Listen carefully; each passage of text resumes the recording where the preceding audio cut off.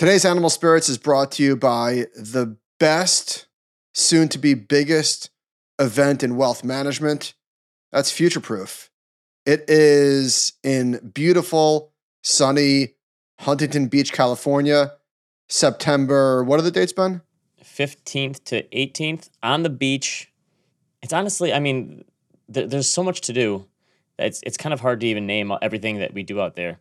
You get to see people, see old friends, network, one-on-one meetings, listen to small talks with groups of people, listen to large talks with really well-known industry people. I go for a run on the beach every morning. I don't. Jump in the ocean. Jump in the ocean. There's pool time. There's drink time. There's eating time. There's food trucks. There's music. The biggest jump from year one to year two was something called the breakthrough sessions. And what breakthrough was speed dating. And it's opt-in, so you're not like paired with people you don't want to talk to. And it's 15 minutes, and I think there was like 20,000 meetings or some crazy number. And I've said this a million times. If you left Future Proof and you didn't derive economic value, forget about all of the fun, and there's tons of fun. If you didn't derive economic value from that conference, you should probably consider leaving the industry.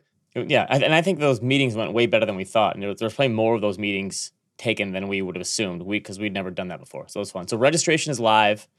You can go to futureproof.advisorcircle.com or go to our show notes on our website. We'll have a link.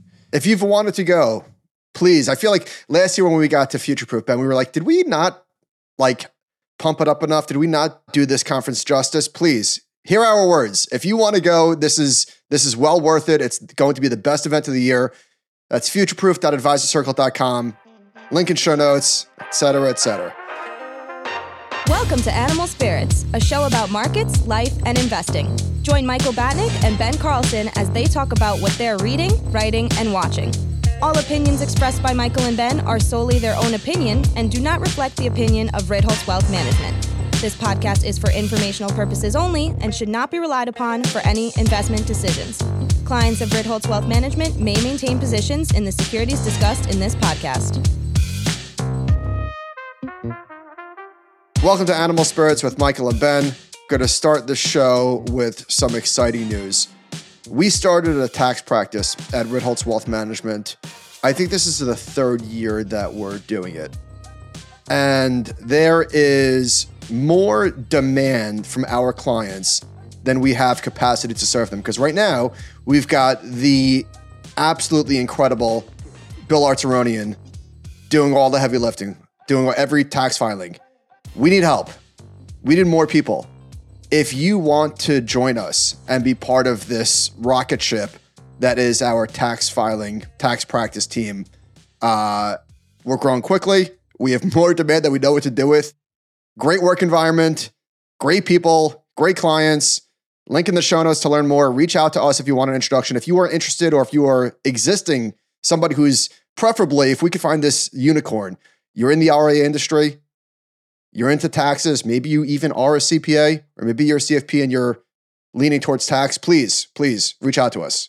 We have to have a lot of tax nerds who listen to the show. God, come on. Reach out. So Ben, did we have fun in Kansas City or did we have fun in Kansas City? Kansas, by the way, Kansas City, Kansas. No, we were in Kansas City, Missouri. No, we weren't. Yes, we were. Come on.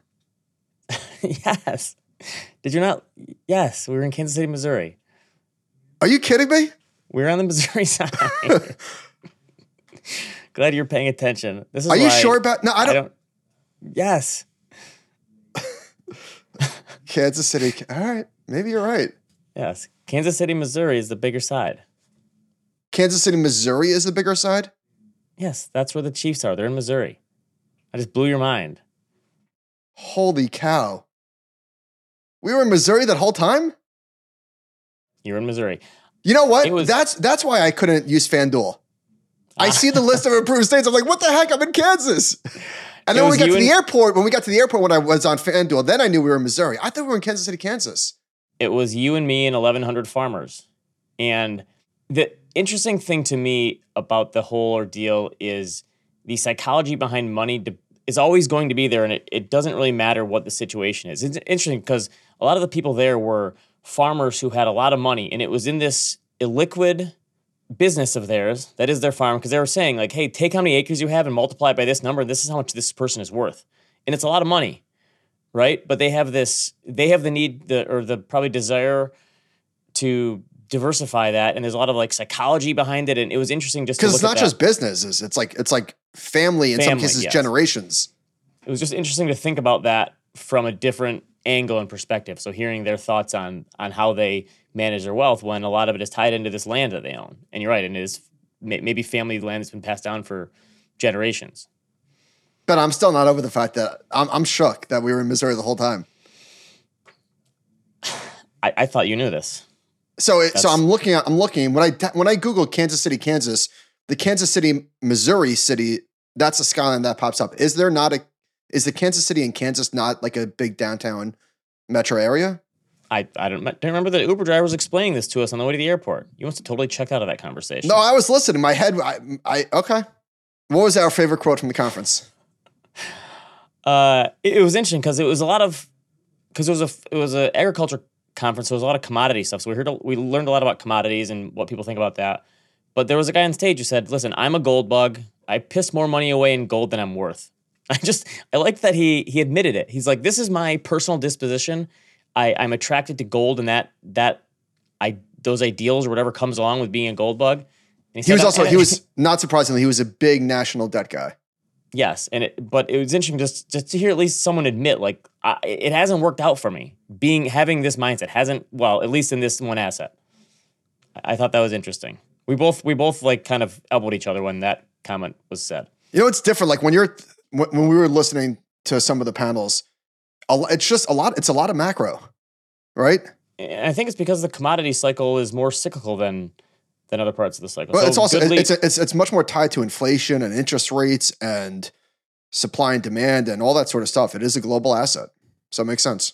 That's the interesting part of we always say, you know, most of the time you can probably ignore I don't know if you can ignore the macro when it comes to investing, but you don't want to make your investing decisions based on the macro all the time, right? Most people can't do that. Even the hedge fund managers who run a macro hedge fund have a hard time doing that. But if you're running a business like that, then the macro is really, really important to you. And it's still hard to predict. So the lead into commodities here, I told you I was going to be doing annual updates because this is the fun. What the technical analysts always like the month-end candles or whatever. Mm-hmm. Right? I still don't quite get the candle thing. What is it? It's like high, low, average, closing. How does a candle work? Open, high, low, close. Okay. Technical analysts get excited about candles. I get excited about asset allocation quilts, which someone actually had the idea, said, you guys should make a compound capital quilt, an actual quilt of the asset allocation quilt. I said, I'd buy that. Maybe like 3 people would. So I do the previous 10 years, and then I show the 10-year annual return number. The one that jumped out at me the most, I think, is commodities. They were down 10% in 2023, which makes sense. Inflation fell. Commodity prices fell. They had a decent 2022, pretty good 2021. But their commodities are still down 2% a year over the last 10 years. And this is using the ETF DJP. And, you know, I'm sure you could have taken a different basket of commodities and it would look different depending on how you weight them and such. But my whole question about commodities is, and I know there's going to be a cycle where they're going to work like really well because they are so cyclical, but think about the setup. 40-year high inflation, 2 wars raging on in very important regions of the world for commodities, rising interest rates. What does the environment have to be for commodities to do really well and really outperform? Well, they did really well in 2021 and 2022. But not that much better than stocks in 2021, and in 2022 they had 1 year that they outperformed, and that's it. If you would have given me the setup, I would have thought commodities would have just crushed. I mean, oil is back below $70 a barrel or whatever. Yeah. I'm just surprised, given this setup, that commodities haven't done better than they did. And yeah, people are super attracted to real assets. It's like a whole mindset thing. And they did prove to be, at least in the short term, a really good hedge against inflation, but obviously they're not a long-term hedge against inflation. I don't know. My belief with investing in commodities is you got to use trend. I don't think that they're necessarily part of a strategic long-term asset allocation. That's just my It's opinion. a trading strategy more than it's tactical, not buy and hold. The one thing people always say is, why don't you have crypto on here? Where's crypto on every year? So, a handful of people say, why don't you include crypto on your asset allocation quilt? And here's the thing. I only include assets that have an ETF. There's no crypto ETF. It is true. I'm using ETFs here, but here's my cutoff for crypto. So my theory is, I don't think you can use crypto as an asset class before 2017-ish, because how many people had the ability to invest in crypto before then? If you could figure out how to invest in crypto before 2016, 2017, you were like a technology master. I'm sure I couldn't have figured it out. And so that's my cutoff. After we've got 10 years data from 2017, which is when retail people really jumped in, then I think I will be willing to include crypto. How does that sound? Well, I mean, that's kind of nonsense. You don't have to be a genius to figure out how to buy crypto at Coinbase. But the point is, are we supposed to include the returns for Facebook from the time they had a seed funding? That's what I'm saying. If you include the time from Bitcoin starting and use those as returns, it's like giving the returns for the stock market since the companies are at seed stage. It's ridiculous. I understand. Prior to pick a date, 2014, crypto was like a nanotech. That's my point. It was so small that those returns. Listen, you don't have to defend yourself. This is your quilt. Somebody wants to make their own quilt, they can make their own. And maybe I'll start it from when there's an ETF. So starting in 2024, possibly. Although it's already a few days into 2024 and there's still no Bitcoin ETF, so it's going to have to be 2025 now. Clock's ticking. Come on, Gary Gensler. All right, you actually asked me for an update on this. I forgot I did this, a sector quilt, which just doesn't look as pretty because they keep adding sectors, which I'm not a big fan of. I don't like that. I don't like that they broke out communication services from technology. I'm sorry. I don't either. I'm the same way. And it basically ends up being similar returns too, but they added real estate and communication services. So it looks like it's an incomplete chart before 2015 or after 2015. Why this is quite dumb. The way communications, it's 24% Facebook and 23% Google. Right. So half of the ETF is in Google and Facebook. Does it really need to be its own sector? I agree. And then you've got Netflix, Verizon, T-Mobile, but just I don't know. It was similar to the other asset allocation quilt. It was kind of a worst to first type of deal. Energy was up 64%. Yeah, I just don't like change with sectors. I felt we had a good thing with financials, and then they spun out real estate into its own thing. Same thing with tech. I'm a 9-sector guy. How about this, though? Getting back to the commodity thing. So energy stocks were up 53% in 2021, 64% in 2022, and they were down a little less than 1% in 2023. Are energy stocks actually a better bet than commodities? If you wanted to make the commodities bet, why don't you just own XLE? Is that actually going to be a better bet for you? It's hard to envision a commodity super cycle that doesn't include energy participating, right? I mean, listen, if you're asking would I rather buy and hold energy stocks or commodities, it's not close. I'd rather buy energy stocks. Yeah, but I don't think people would look at it that way, and I think maybe they should. Well, no, because again, I think the thing about commodities is that people are attracted to hard assets. Yes. It's a whole mindset. There's something tangible. Yeah. I think the most interesting one here, too, is consumer staples were down 0.8% in 2022, and that felt like an amazing year. And they were down 0.8% in 2023, and obviously that felt like an awful year. Same exact return. Again, although no rhyme or reason to this whatsoever. Look at tech. Tech was the top performer in 2019 and 2020. In 2021, it only gained 35%, was the fourth best performer. And again, so tech was the best in 3 of the last 5 years. Unbelievable. So 4 out of the past 7 years, the best performer has been tech.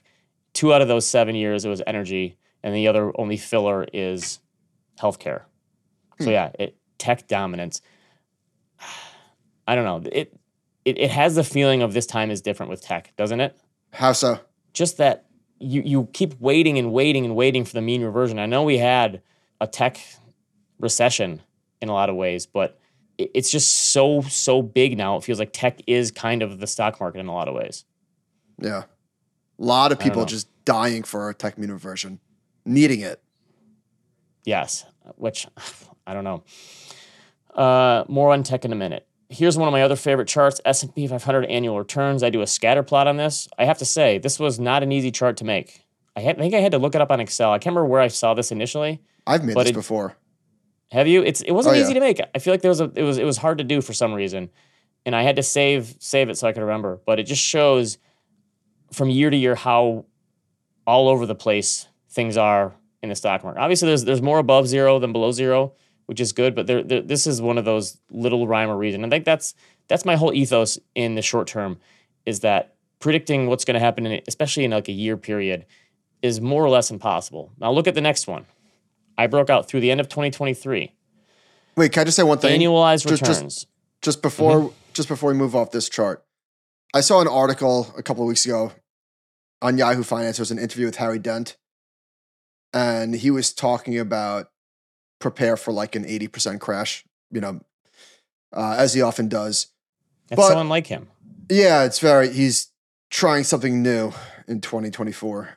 The reason why I think people are so susceptible to that sort of predictions is because the truth of the matter is bear markets are catastrophic. Like those, and they don't come along often. And I'm not talking, hang on. I'm not talking about the bear market from 2022 or the COVID bear market. I'm talking about the 50% bear markets that he's predicting. So in 2009, for example, the S&P 500 at its lows was all the way back to where it was in 1996. I don't think that you could understate how devastating an experience like that is. Somebody, Todd, I'm forgetting his last name, tweeted an article from a Los Angeles Times reporter at the bottom in 2009. And of course he, sold. But it was just, they're backbreaking and devastating. And I think that's why there's so much attention for that sort of like reporting. Well, that's also why there was so much doom and gloom throughout the 2010s, because that was so fresh in people's minds. People got so bearish and couldn't get out of that mindset when that crash happened. I agree with that those are just like the people still today worry about the 1970s inflation experience. And I think that's why so many people thought that the inflation experience coming out of the pandemic was going to be just like the 70s, because there were still people alive who remembered that period, and it's obviously scarring to them. So what do you think the implications are of just investing, where you could have literally, in the case of 2009, 13 years of gains wiped out in, under 2 years? William Bernstein updated his 4 Pillars book in 2023 for a second edition. And his whole, because he talks a lot about bubbles and booms and busts, and he makes a similar point as you, that like that is, surviving those things is important. That the Charlie Munger thing of, listen, you're going to have to sit through 2 or 3 of those 50% crashes, and sometime in your life you're going to have to ride it out.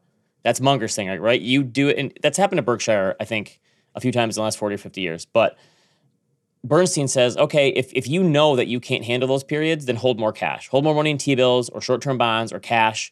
And even if that's not what the portfolio optimizer would say makes sense for you, you should have more equities. If you can't hold through, then you just have to hold more cash. And I think that's probably the answer, unless you have a better solution. No, I think that's it. I mean, I think that's exactly right. Most people are not able to see their liquid net worth get cut in half, especially. Like, I think it's one thing if you're, in your early 30s and stocks are crashing and it's like a blessing, even though it doesn't feel like it. But if you're in your 50s or you're close to retirement, forget about it. It's just not practical. And I think for most people, especially for retiree, the way to think about this is like, how many years worth of spending do I have in something like that? Cash, short-term bonds, T-bills, whatever bonds that can see me through. And is 4 years enough? Is 3, is 2, is 5 or 6? I think that's the way to turn that dial. Is can I, if we have a 5-year bear market or something, that is catastrophic and really long. So that's the way I think about it. Also, you mentioned Harry Dent. You saw the piece about the rich dad, poor dad guy saying he's like a $1.2 billion in debt, and if he goes bust, the bank goes bust, so it's not his problem. I'm changing my tune on him. He's winning me over. If I would have never known him to be a real person, I've never seen him in person, obviously, I would believe that he was a charlatan created by AI, because he checks all the boxes. Yeah, it's got to be is it a bit? I honestly don't know. It almost seems like it's a bit, but it can't be a bit. Okay. I don't think so. All right, so getting back to stock market stuff, like you talk about the bad, let's look at the good. So I updated annualized returns through 2023. I did 5 years, 10, 15, 20, 30, 40, 50, 60, 70, and then all the way to 10, 28. 5-year returns, this is for the S&P 500, almost 16% per year.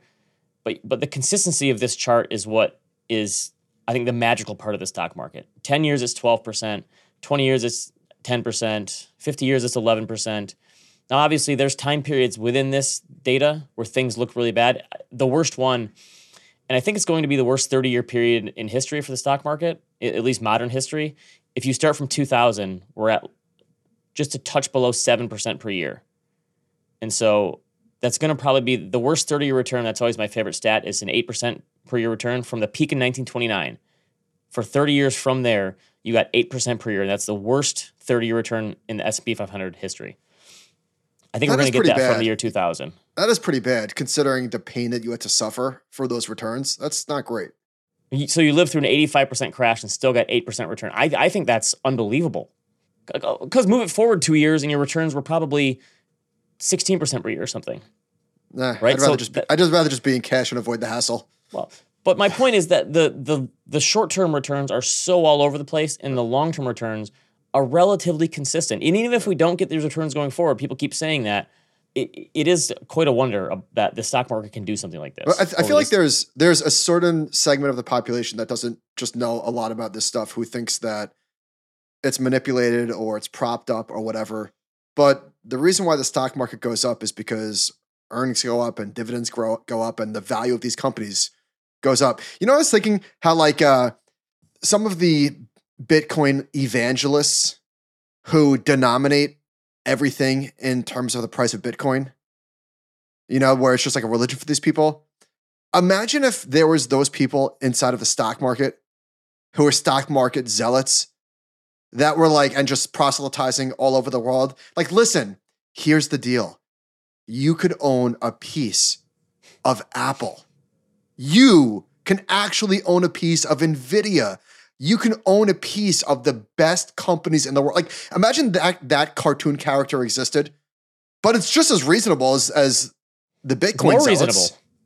I'm probably as close as we could get to that. I push the stock market as much as I can. So the thing is, so since 1928, the stock market is up 9.8% per year. That includes the 1929 to 32, 85% crash. That includes a 50% crash in 73, 74. It includes 1987. It includes the 50% crashes we've lived through. All the bad stuff that you can throw at it, and it still did 10% per year. I think that's amazing. And I do think it's reasonable to think, I don't know if that can happen going forward because we've taken away the left tail in a lot of ways, but it's still impressive. Totally. All right. Torsten Slok from Apollo had a piece on the market cap of the Mag 7 that it's 4 times the Russell 2000. He was saying this is a picture of the AI bubble. And he's saying the Mag 7 is the AI bubble. It's way bigger than the whole small cap index.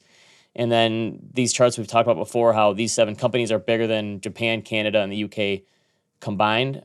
We've kind of beat this one to death, but I thought his follow-up was interesting. Look at this next one. It's not just the U.S. stock market that dominates the rest of the world. This is the U.S. Treasury market. Total value of government bonds. I've never seen this one before. The United States bond market, and this is just treasuries, is pretty much the same size as the bond markets in China, Japan, the UK, France, Italy, and Germany. So it's our bond market too, and this is why the U.S. is so dominant in all facets, because we have the 2 biggest, most liquid markets in the world in Treasury and the U.S. stock market. We got an email, speaking of Apple. In my predictions, I was pretty pessimistic on Apple, and somebody in our inbox said one thing about Apple that is not in the price. Like, they haven't said anything. They've been very coy on what they're doing with AI, if anything. If they end up with a new product or a new service or platform or whatever, like nothing AI related, including the headset, which is the first new category in a long time, none of that is in Apple. And I thought that was a good point. Like, if that happens, Apple could have another monster year because nobody's expecting it. Would you buy the glasses? Not yet. I'm not gonna buy the first edition, but I can't wait. So if they said you can watch the Knicks game courtside every day because you wear these goggles and you have to pay $1,000, whatever you have to pay for it, you would do that. in. Like, imagine being on an airplane and watching something equivalent of a movie on a movie theater size screen. I can't wait for these things. I can't do it. You're gonna look like an idiot. You can't do it. You're gonna look like an idiot. Dude, people used to think wearing an AirPods made you look like an idiot. And I agree. I don't think you're going to be seeing people walking on the streets with these things on. You will. You probably will. And Silicon Valley. No, I can't wait. I think these things are going to be monsters. Can it really be that much better than a 80-inch TV? Yes. You think so? Yes. I don't know. But I don't know. Okay. We've talked a lot over the years about Cathie Wood's predictions for Tesla and how here's the bull case and the bear case and the base case. And the FT did something about this. And they looked at the current bull bear case for 2027, bull base bear, right? And it's from the current price. It's just an astronomical leap forward. The bear case is $2 trillion in market cap. Didn't we do this last year? That's kind of. Yeah, but so they have these good charts. But the thing is that I think the reason people still take these semi-seriously is because their bull case from whenever it was in 2017 or something was right. Yeah. Like the first one they did was right, and I think that's the most dangerous place to be as a pundit or as someone who's trying to predict the future is being right once in a row. And because at that point, you've got all sorts of goodwill, and it doesn't matter how many times you're wrong because you can point to that one time you were right. Mm-hmm. And so I think that's why, so they put some other ones in. And then they actually show, here's the current price, and here's what the case was in 2020, and in 2021, and in 2022. And those ones didn't even come close, obviously. So I guess Not impossible. That's probably pretty unlikely. Mostly impossible. Speaking of Tesla and Elon, so Elon's just gotten so famous and powerful. Bloomberg has a podcast that they're dedicating just to covering the business of Elon, which is fair game. I mean, it's massive. He's a very incredibly powerful and influential person. Twitter is such a hellhole. He did with all of this. He was fighting with Mark Cuban last night, calling Mark Cuban a racist. It is really, really ugly what goes on Twitter. And I think, like, I wanted to throw my phone yesterday. I'm like, why am I scrolling on this bullshit? Think like the good thing is that I think most of our listeners are blissfully unaware of the nonsense that is Twitter. Like, I know that it was a big part of our professional development, and we still use the platform a ton for research and, met a lot of incredible people. But do you think that most people are just not on Twitter? Right. And the people who are on it are really on it. I still just come back to you have to have the right filter. So I follow finance people that I know will share stuff I find interesting, charts and stories and such, and then sports stuff. That's my Twitter experience for them. And maybe some pop culture. It's hard to avoid some of the ugliness, but when you're texting with somebody, just things that get lost in translation. I don't know if they're texting with a smile. Sometimes you don't know intent, and that's Twitter. It's just hard to communicate with strangers when you don't know the intent. And whatever. Enough of that. And people keep commenting about how if I was a billionaire, why would I spend all my time fighting with people on Twitter, or because Bill Ackman is doing this and Elon Musk, and I think it's just the human condition that it doesn't matter how much money you have. Some people are just going to get the dopamine or have the desire to do this, right? So you watch that show, like The Murder at the End of the World or whatever. To share their opinions and try to influence others' thinking. Yeah, but yeah. And they want the adulation, they want the likes, and they want the retweets. But you saw that show at the end of the Murder at the End of the World or whatever with Clive Owen. I'm still only partly way through that. We're falling a little behind on TV. But his whole thing is he's like this Elon Musk, Steve Jobs type guy, and he's using his billions and his power to create these new. He's like doing backroom deals, and he's like the Illuminati kind of guy, right? We're gonna fix the climate based on this one group of people, and that's like the movie star thinking of this. Like the billionaires are doing these backroom things where they're going to save the planet, and in reality, it's like they just want to post. They want to be a poster. They want to tweet. You don't get if I had all this money, I would do something super. And obviously, Elon Musk does some really cool stuff, but he just wants to be a poster. And I think that's the human condition. I want to post, and I want the retweets, and I want the memes. Yeah. Okay, from Goldman, they did the close to final numbers for mutual and ETF inflows and outflows, money markets. I think the most impressive thing, $7 trillion. Holy moly. the most impressive thing is that out of the $7 trillion, it was 1.3, almost 1.4 that went into it. It's the relative percent in those assets that went into it, right? So we're talking 20% of the assets came in 1 year. That's the part to me that is just mind-boggling, is how much, and the fact that money is still pouring into bond funds. Bonds went through their worst bear market ever in 2022 and partly in 2023 as well, and money still poured into bonds. People didn't flee maybe some of that money that went into money markets came from bonds, but there was a net positive flow into bonds in 2023. Only $95 billion into U.S. equities. Not much. I think that's relatively surprising, the bond thing, that people didn't flee en masse because bonds got crushed. I think they said, man, those losses were terrible, but yields are higher, right? Mm-hmm. All right, Bank of America. Remember when this was a bad thing? Passive now accounts for the majority of U.S. domiciled AUM. This is 2009 to 2023. This is just the fund world. Passive went from 20% to 53%. But it's important. This is just the fund world. Yes, not nothing the whole to say stock about market. direct ownership. Yes. And as far as the fund world goes, this should be, in my mind, 80-20. I think that's possible and probably should be someday. There will not be a day of reckoning where this chart flips. If that's what you're hanging your hat on as a professional manager, I'm sorry. It's just not going to happen. Those days are over. I agree. Ben Johnson did good work over at Morningstar. He made a chart of ETFs, the top 20 ranked by average daily AUM, showing total value traded. So there is. So this is showing the relative value being traded every day, more or less. Yeah. Like so out of the total, how much is being traded? And then I guess in English, what's like the average holding period? You're able to impute that from these numbers. Did I make that's a real word, right? Impute. That makes sense. So SPY, for example, tracks the S&P 500. The average holding period for that is 17 days. It's got $400 billion in assets. Total value traded is $8.7 billion. IVV, on the other hand, and VOO, which is the iShares and Vanguard S&P 500 ETF, the average holding period is 262 days and 85, 65? Whatever. So IVV, VOO, those VTI, holy cow, VTI. There's like the average holding period for VTI is 665 days. Wow. So there are ETFs that are bought and held. There are ETFs that are traded even at the index level. I just thought this was so SP and QQQ is average holding period is 15. So those are used more as placeholders or hedging vehicles or shorting vehicles, those kind of things, because they're big and liquid, and it also makes sense that Vanguard funds are bought and held longer. These are the monsters. These are the monsters. SPY and the Qs alone accounted for roughly 36% of total ETF trading volume.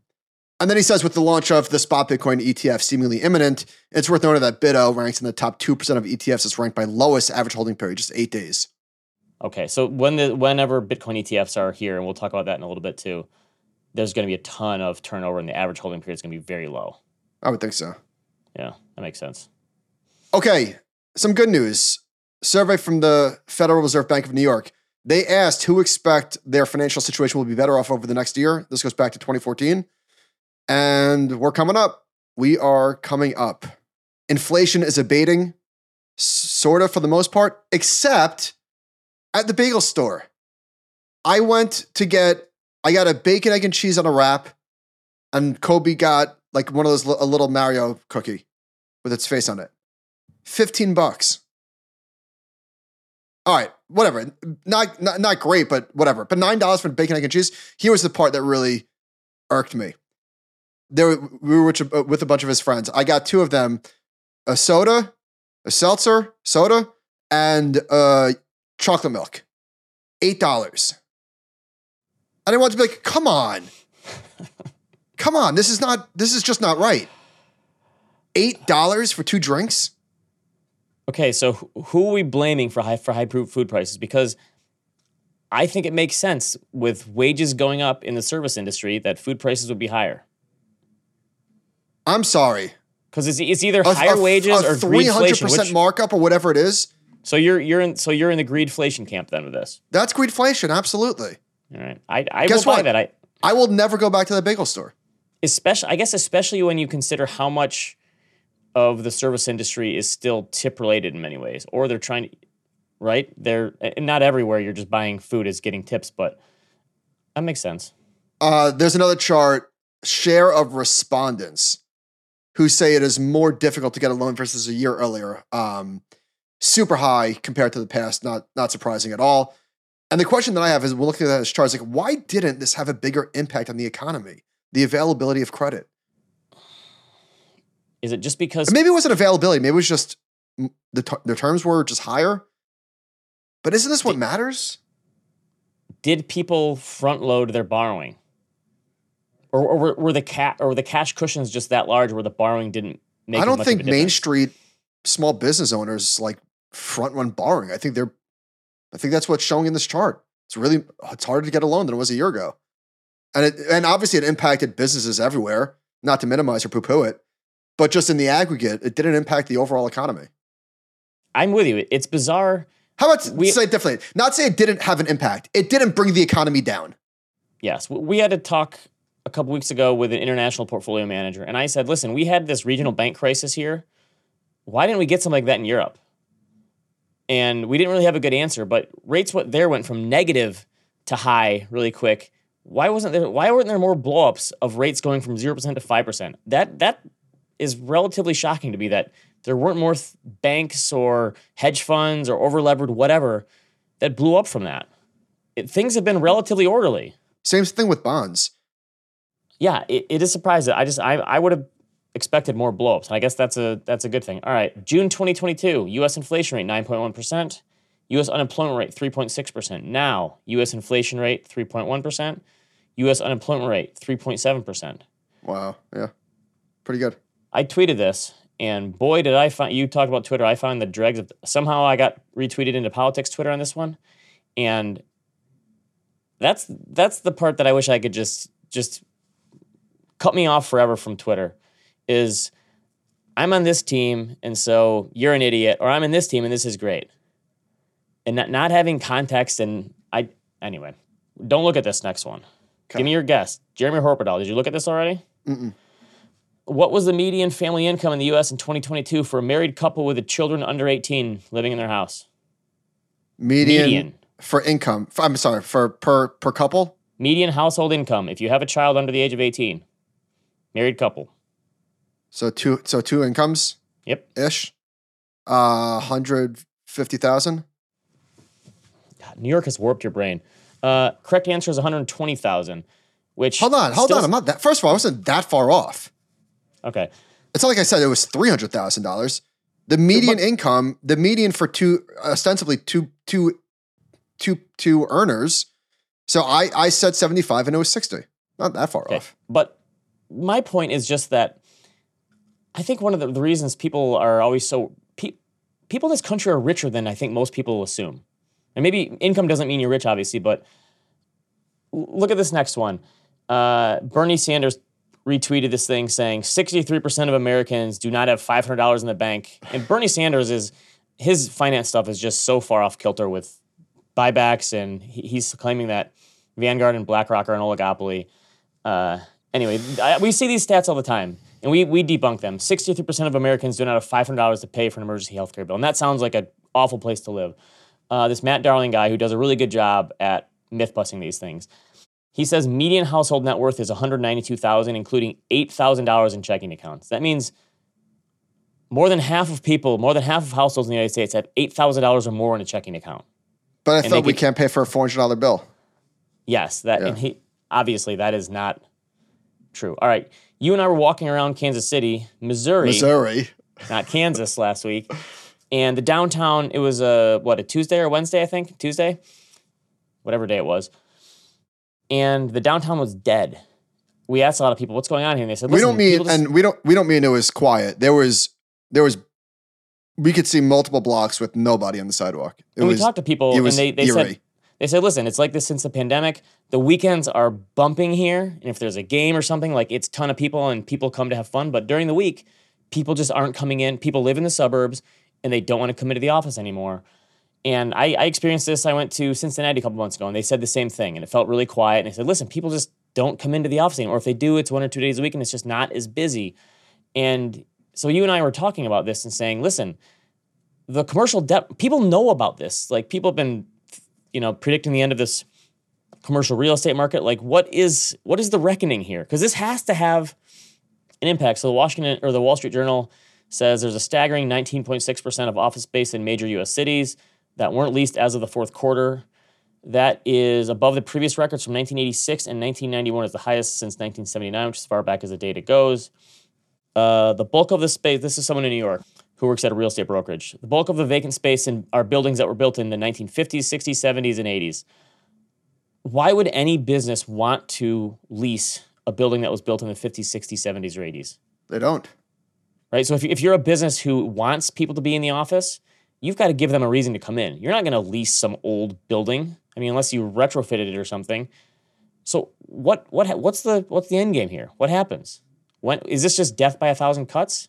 Yeah, I have no idea what the future holds for these office buildings that nobody is going to be occupying for the foreseeable future. Like, people keep saying, well, turn them into apartments and condos, but how expensive is that, and how long does that take, and what are the rules and regulations on that? That seems like it makes sense in theory, but I don't see that happening very quickly in practice. It sounds like something that's like easy to say, just convert them. Yeah, how? Right. With whose money? I don't know. So who loses on this deal? Do the banks lose? Do the real estate investors? I'm sure there will be winners. Like, the distressed debt people will be winners, but who's on the hook for these loans? Borrowers and banks? I don't know. I don't know enough about this to even comment. But I mean, the weird thing is that the risks you can see coming clear as day are rarely the risks that take things down. The idea that commercial real estate is going to take the system down, I guess not impossible, but I would say highly unlikely, given that it's so in our face. The bonds have all been marked, right? Like, nobody's going to be caught off guard. Like, oh shit, there's a problem in commercial. Yeah, no kidding. We know. Everyone knows. People have time to prepare for it, whatever that means, I guess. Yeah. The Financial Times had a piece, and they looked at books and literature and publications going back to 1600. I don't know how they did this. And they looked at words per million related to themes of progress versus caution in English, French, and German books. And they show that progress and future are on a huge decline in the last, call it, 50 years, since the 1960s or so. And caution, worry, and risk are increasing. And they're saying this is a bad thing. Unfortunately, this is what people want. I think so too.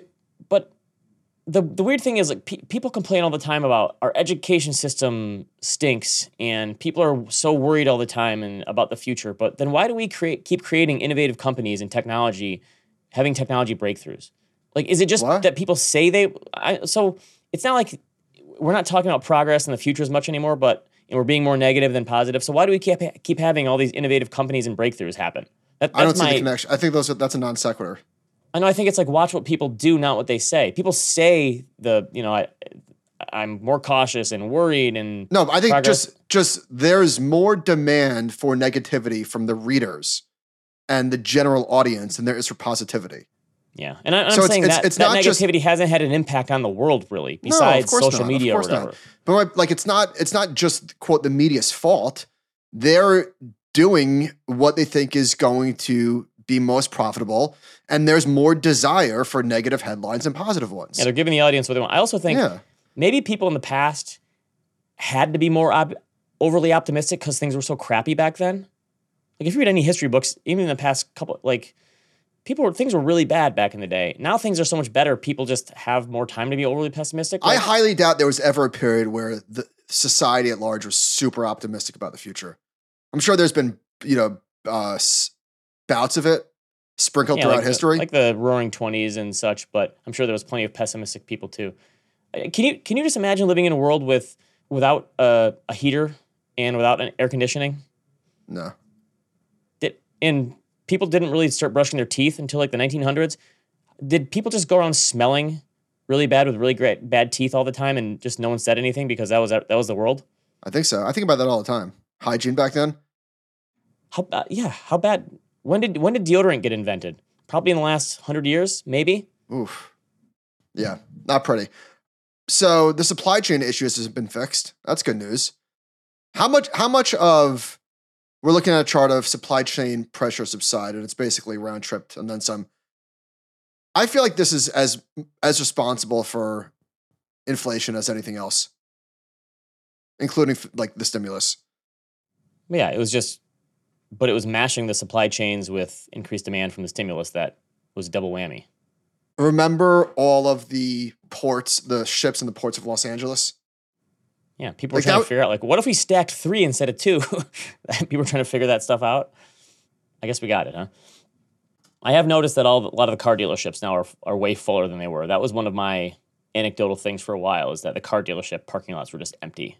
They seem to be fuller now. My Jeep, I've got to take it in. I can't drive it anymore. If I'm going on the highway above like 50 miles an hour, and if I hit just a very normal bump in the road, the entire thing starts shaking, like aggressively, like the tires, like I feel like I'm going to crash. So I have to retire my vehicle. I've got to get it over to the shop or whatever. It's scary. I don't know what's going on. That doesn't sound good. Isn't that the thing with Jeeps though? They're not very good highway vehicles. If you have the top that can come off. I'm telling you, the entire car was like aggressively shaking. I thought it was going to crash. Okay. Did you just hammer the gas? And all right. Is the crypto fee war the fastest fee war in history? Yes. The Bloomberg guys are all over this. James Seifert and Eric Balchunas. So they listed all the ones that are coming out from ARK and iShares and Bitwise and Van Eck and WisdomTree and Invesco and Fidelity and all of them. And the fees are, I think, as low as 25 basis points is the lowest, maybe 20, and they're doing some fee waivers.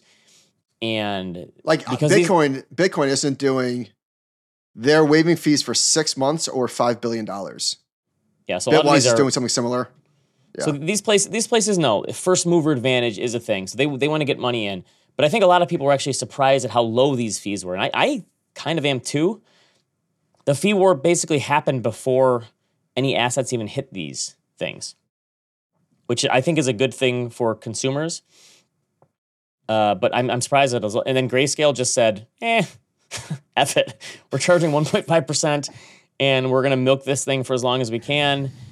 And I guess just retire it once money comes out. Are they just hoping that, listen, people probably have gains maybe, they want the... Yeah. I think from a business, it's a good business decision. Why would they lower fees? They already have $27 billion in assets. Shouldn't this be an SEC thing though?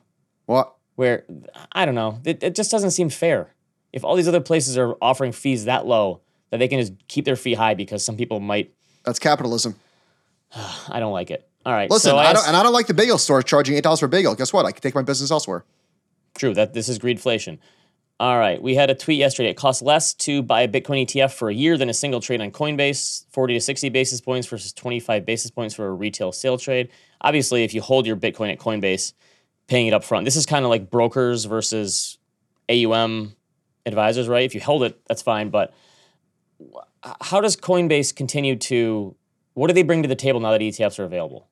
Why would anyone transact on Coinbase unless they already have money on there? Why would they ever get another new customer with an ETF that exists? A few things. Number one, you could only trade the ETF from 9:30 to 4. And Bitcoin moves like hell. And so people want to trade when they want to trade. That's one reason. Fair. And that's one reason. But isn't that going to go on? Isn't Robinhood going to have that immediately where like, hey, we're going to allow you to trade the Bitcoin ETF around the clock? Yeah, someone's going to do that. Yeah, for sure. Also, Coinbase is going to be a major custodian for a lot of these ETFs. So they're going to benefit from that business. Although there was a research report, I think Josh was sharing it with us, that it's going to only they're projecting it to add like only 5% of revenue, not a huge line of business. But what's good for Bitcoin is good for Coinbase. More activity, more trades. Also, it's a global market. Like Coinbase is a global custodian. Yeah, I guess there already are ETFs around the globe and Coinbase has been fine. Where's the growth coming from them? Because custodian, that's a take off a tiny slice. Yeah. One last thing on Coinbase. There's also people that just want to feel like they own the physical Bitcoin, even though we know it's equivalent. There's people that just don't want to deal with Wall Street. They just want to own it through Coinbase. Yeah, but don't you think those people already exist? How many new people coming in are going to go, I'm going to choose physical Bitcoin over an ETF? Very few. All right. John, our production guy, says you have a death wobble, probably loose track bar. He says he can crawl under there for you if you want. He said this Wrangler thing. Dude, it's awful. It's just very scary. Okay. All right, Matthias Dorda from Asset Dash tweeted, we were talking about like, will there be a sell the news? Won't there be? And who knows? Nobody does. That's we'll see. Is it priced in is the hardest predictions question are hard to make add. about, especially about the future, as Yogi But Berra like, what's said. priced in is the hardest question to answer. We'll find out after. But so Matthias made a good point. Look what happened when the first gold ETF was listed on the New York Stock Exchange. You're bringing in many more potential investors. So wait, when did GLD come out? Like 2006? 2004. Okay. That makes sense. That was a different world back then, but I wouldn't be shocked either way. This is one of those times where I would not be pounding the table that Bitcoin is going to moon from here because of No, the you know ETF. why? Because even though we said that like there's permanent supply that's been taken off the market. All right, fine. So then forget about those people. They don't matter then, right? The float for all intents and purposes is much smaller. So it's really the marginal buyer and seller. Now the question is, how many people front ran the ETF, right? There's a lot of people that thought that the ETF was going to come to market and they bought Bitcoin and they plan on selling it into the ramp. So I don't know. We'll see. I would not be surprised. I would not be surprised if it goes to $50,000 immediately. I would not be surprised if it goes back down to $40,000 immediately. I would not be surprised with either outcome. They listed 10 Bitcoin ETFs on here. How many are still there in 5 years? In 5 years, I would say. I mean, there should be what, 3 of them? I know there's a lot of S&P 500 ETFs, but there's really. I'm not gonna name names, but I think this one. So 1, 2, 3, 4 are gone or left. 2, 3. I think 4, maybe 5 will be here in 5 years. I think half of this list will not have assets and we'll shut it down. I don't love any of the tickers. HODL's probably the best one from Van Eck. I'm surprised there's not a BTC.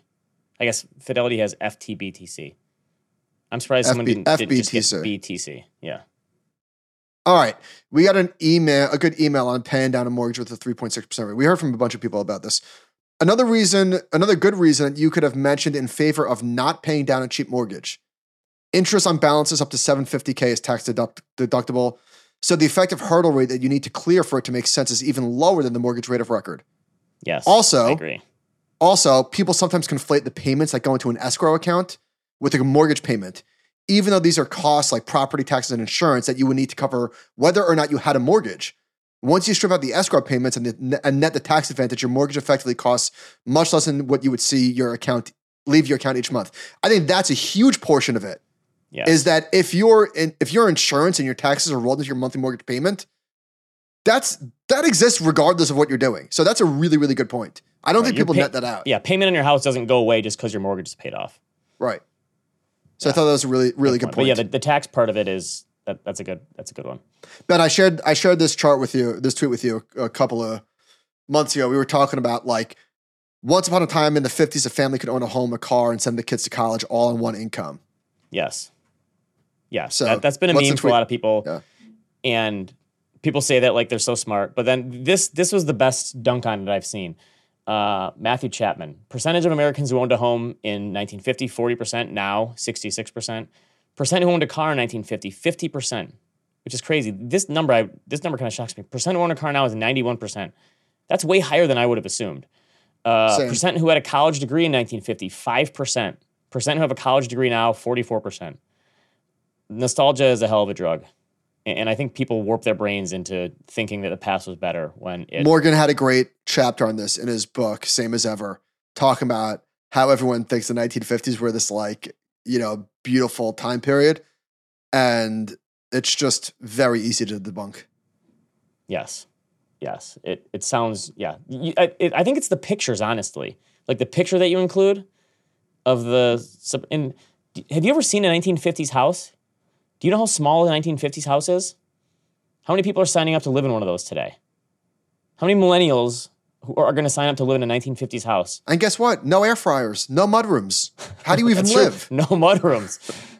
Did they have mudrooms in the 1950s? I think not. Bedrooms are so small, you would put 3 kids in my mudroom back in the 1950s. That is true. There would have been bunks and 5 people to live there.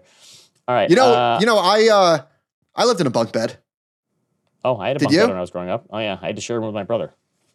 So when we went to my father's house, my parents were divorced. When we went to my dad's apartment, we shared a bunk bed. Wow, I haven't thought about this in a long time. So it was a 1-bedroom apartment. It was my dad's bed and our bunk bed. In the same bedroom? In the same bedroom. That is something. I think that's something that a lot of people don't. There were so many more shared bedrooms back in the day. Now it's like everyone needs their own bedroom. Yeah. I agree. All right. Actually, my father shared a bedroom with his grandfather. One of my uncles still lives in the house my dad grew up in. Not a big house by any means. Very tiny by most standards for today. My dad had 4 siblings, so it was 5 kids in this house, and I have no idea how they fit. Yeah, so we talk about the 50s. My dad grew up in the 50s, literally as a 7-year-old boy shared a bedroom with his grandfather. Could you imagine? Right. I think there was a lot of that, that people don't understand what it was really like. Yeah, the good old days. The good old days. LOL. Yeah. All right. Sports are both dumb and great. How's that? Do you ever step back and think, what? But do you ever step back and think, like, why do we care so much about this stuff? But allow me to have like a moment here as a middle-aged father. So my kids got really into Michigan the last 2 years. My twins are 6. My daughter's 9 going on 10. She got really into it. So I brought her to her first game this year at the big house, and it was awesome. And they played on January 1st against Alabama. My double reverse last week, my double jinx reverse worked. And it was on January 1st, and we had nothing to do. So I just drove around with the kids all day trying to like run errands and take them to the park and stuff just to kill time, to tire them out before the game so they would actually sit and watch it. And we were listening to like the Michigan fight song and Mr. Brightside that they sing at the game. And my kids are screaming at the top of their lungs, and they all have Michigan shirts on. And I thought, like, I honestly almost got like choked up because I'm like, oh, this is the stuff. This is why we do this, because it's something to do with my kids. Mm-hmm. Like that's where I am at life. Like, oh, this is okay. And so Michigan won the national championship last night, and I let the kids stay up and watch it. 2 of them, the 2 young ones, didn't make it. They fell asleep on the couch. But it was one of those things where, you know, when they always say in psychology, when you achieve the goal you thought you wanted, it feels like almost a letdown, because it's like the journey along the way. Yeah, of course. But I had that feeling last night, and I was trying to tell my kids, like, enjoy this, because, you know, this might never happen again for you ever. Like, this could be a one and done thing. But I'm, I was probably talking more to myself than them. But that's a, try to enjoy this, because they're all below 10 years old, so they don't know. And also my kids got so lucky. The Lions are going to the playoffs the same year Michigan won the national championship. So I'm like, listen, guys, it is not always going to be like this. There's going to be a lot more heartache in your future as a sports fan. Well, congrats as a Michigan fan. Lions caught a tough break. I think the Rams have a serious chance of beating them. I do too. That's going to hurt but I'm just glad they made it. So it's a tough break. I'm rooting for the Lions. We got an email, Ben, from one of our younger listeners, and I'm reading it thinking, like, it's a little weird. It just sounded a little weird. It felt like it was coming from someone who spoke English was their second language or something. Yeah, It didn't flow. Yeah, that's right. That's exactly right. So then he ends it with, P.S. This email was written entirely by ChatGPT, except this part. I hope that shows that I can be fairly tech savvy, but I'm still mostly an idiot. I wanted to express my gratitude, nothing else, blah, blah, blah. And you know what? Somebody asked us a couple of weeks ago about like networking ideas and stuff. This was super clever. I spoke to this gentleman. Great kid. That was really... It was a good way to stand out. That's how you do it. I couldn't tell if it was lazy or enterprising, but I guess I'll fall on enterprising. Here's my first AI request. We were at the hotel in Kansas City, Missouri, and every time you walk into a hotel room, who pops up on the screen? Every time. AC Slater. AC Slater. Can we please replace Mario Lopez with someone else? Can I have a pick of like 50 different celebrities that I can choose from as an AI version of them? So it's not Mario Lopez? He's looked like 18 years old since he was 15 years old. Yeah, nice guy. He's got the dimples. Great. I'm sick of seeing him every time I walk into a hotel room. Can it be someone else besides Mario Lopez? That's all I ask for, AI. Give me someone else. All right. You know what's a great service? Uber One. So Uber One is a monthly subscription fee. I think it's like $10, but What you do get you get 6% back on your rides. So if you don't use Uber a lot, then I don't you know use Uber enough to. I don't use Uber enough to make right. sense for me, But for people that do, it's a great service. I love it. You spend $100, you get $6 back in like so when do we get cash fees for rides. When do we get the Uber credit card? Don't need it. That's essentially it, right? Don't need it. Did you know that? Do you have Peacock? I think we spoke about Peacock recently. I have every streaming. Yeah. I have if it's a streaming service, I own it. So how much of the world is going to know that Chiefs Dolphins are on Peacock? Like only on Peacock? Now, if you're a Chiefs fan and a Dolphins fan, I'm guessing by now you got the memo. Well, I had to watch. Michigan games were on Peacock this year. How many people in Kansas City do you think are going to sign up for Peacock and then cancel it? And how many are going to forget to cancel it? But this is why you have to buy it. This is why the streamers have to add sports, though. They have to. Because this is how you get new people. If you're a Dolphins Chiefs fan, you 100%, if you're not going to, maybe you're going to a bar, but if you're watching at home, you're paying for the service. All right, here's where Peacock benefited me recently. There's this movie that came up. I'm moving into recommendations here. This is what they call a transition in the business. So there's this movie, The Holdovers, I really wanted to see with Paul Giamatti. It just came out. It's a Christmas movie, and it's an Alexander Payne movie. He did Sideways, which is one of my all-time favorite movies. I love that movie. And I love that the director and writer and Paul Giamatti were coming back together. And a bunch of people who listen to this podcast had emailed me saying, hey, Ben, you have to watch this. This is a total Ben movie. And I was going to either rent it or pay the $19.99. And I said, I saw that it was coming to Peacock like December 27th. And I'm like, oh, I'll just wait a week till it comes on Peacock. And it was there. And I watched it and loved this movie. Absolutely loved it. I don't know if it's for you, but here's what it is. It's a Christmas movie, which I already love. It's a coming-of-age movie. It's about this kid who is stuck. He goes to a boys' school, like a boys' boarding school that's away, and his parents go for vacation on Christmas, so he has to stay at the boarding school with one of his teachers. That's the whole premise. It's a simple premise, and it's also, when they do the who's in the movie and who produced it and who directed it at the beginning, the credits, and it says, and introducing, it's a new actor or actress. This kid had literally never done a movie before, who is like this 16-year-old, 18-year-old kid at boarding school, and he was fantastic. He was just a smart-ass, wise mouth, and he was so good acting with Paul Giamatti, and I loved this movie. And I think movies are back. I've seen 4 good movies in the past month or so. The Killer, good, not great. Oppenheimer, give it all the awards, which it probably will, it sounds like. Past Lives, I loved. And The Holdovers was excellent. Movies are back. For me. If you're a Ben movie person and not a Michael movie person, you have to see The Holdovers. Well, I made a domestic yearly box office chart. And I would say we peaked at 12 billion and now we're at like 9.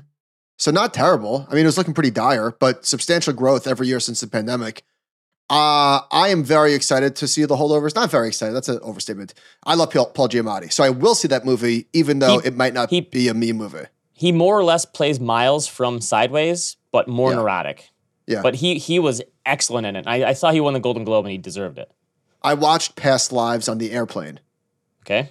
And it's definitely a good movie, but it's not for me. I was pretty bored. I could see that.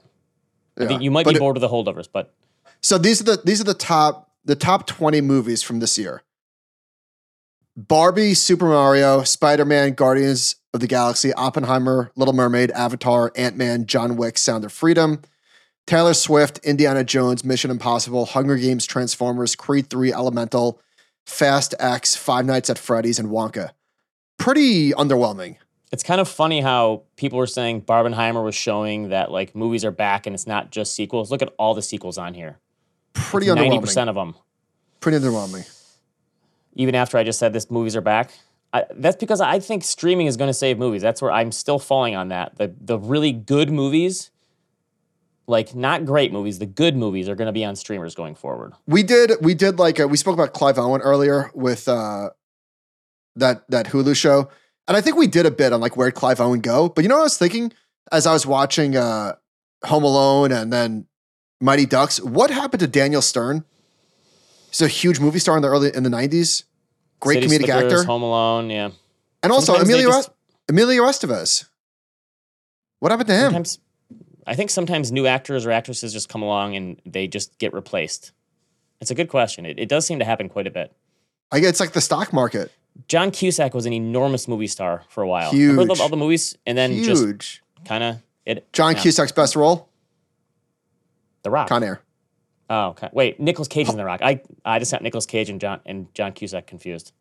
Wait, yeah, fair enough. Yeah. Fair enough. It took Con Air and The Rock are very similar movies. I did watch one good horror movie this weekend. It was on Amazon called Better Watch Out. I'm giving you these excellent movies recommendations. You're like, not for me. But there was this one movie where a guy had a foot growing out of his face. It was really scary. So this thing grossed $20,000 at the box office in the U.S. and Canada. That's a new record for you. Listen, am I recommending this movie? No, I'm not. But it was fun on Amazon. Here, let me tell you the premise of this movie. A young brat his parents are going out, and there's a babysitter coming over, and he has a crush on the babysitter, and then the house gets attacked by people, and things go completely haywire. It was clever. I wish I could say more, but I can't. It was clever. Okay, that movie's never been made before. Not like this. This. There was a twist. Good little twist. All right. All right. I got. Oh, one more thing. Looking at your list, my son is into action movies, so we watched all the Indiana Jones movies over Christmas break, which was 2 weeks long and way, way too long for the kids to be off. But CGI, here's my take. CGI has ruined action movies. I'm not seeing the last one. I'm not doing it. Dial of Destiny. It was. I was, and I love the Indiana Jones. And here's the thing: we watched the old ones first, then we watched the new ones, and the CGI, the ability to use CGI, it's like a crutch because now they can make it. It's just so much more over the top. And obviously, the original Indiana Jones are over the top, but they make it look realistic. The CGI, I feel like I'm watching a video game. It's not even like there's no stakes at play when it's CGI to me. Fargo slowed down a little bit for me. I mean, I'm still with it, but okay. The last episode I thought was really good. Okay, yeah. Did you watch the 8th episode? No, I'm 1 episode behind. Next week I am so excited because I've been pretty dry with TV stuff. I'm so excited for True Detective. All right. I haven't watched it yet either. Yes, I'm excited. No, it's not out yet. Of course you haven't watched it. Oh, okay. Well, the last season with Vince Vaughn was really, really bad. This one's supposed to be really, really good. Jodie Foster. Let's do it. Among others. Right. What's our email? Personal emails, personal responses. Animalspirits@thecompoundnews.com. Thank you for listening. We will see you next time.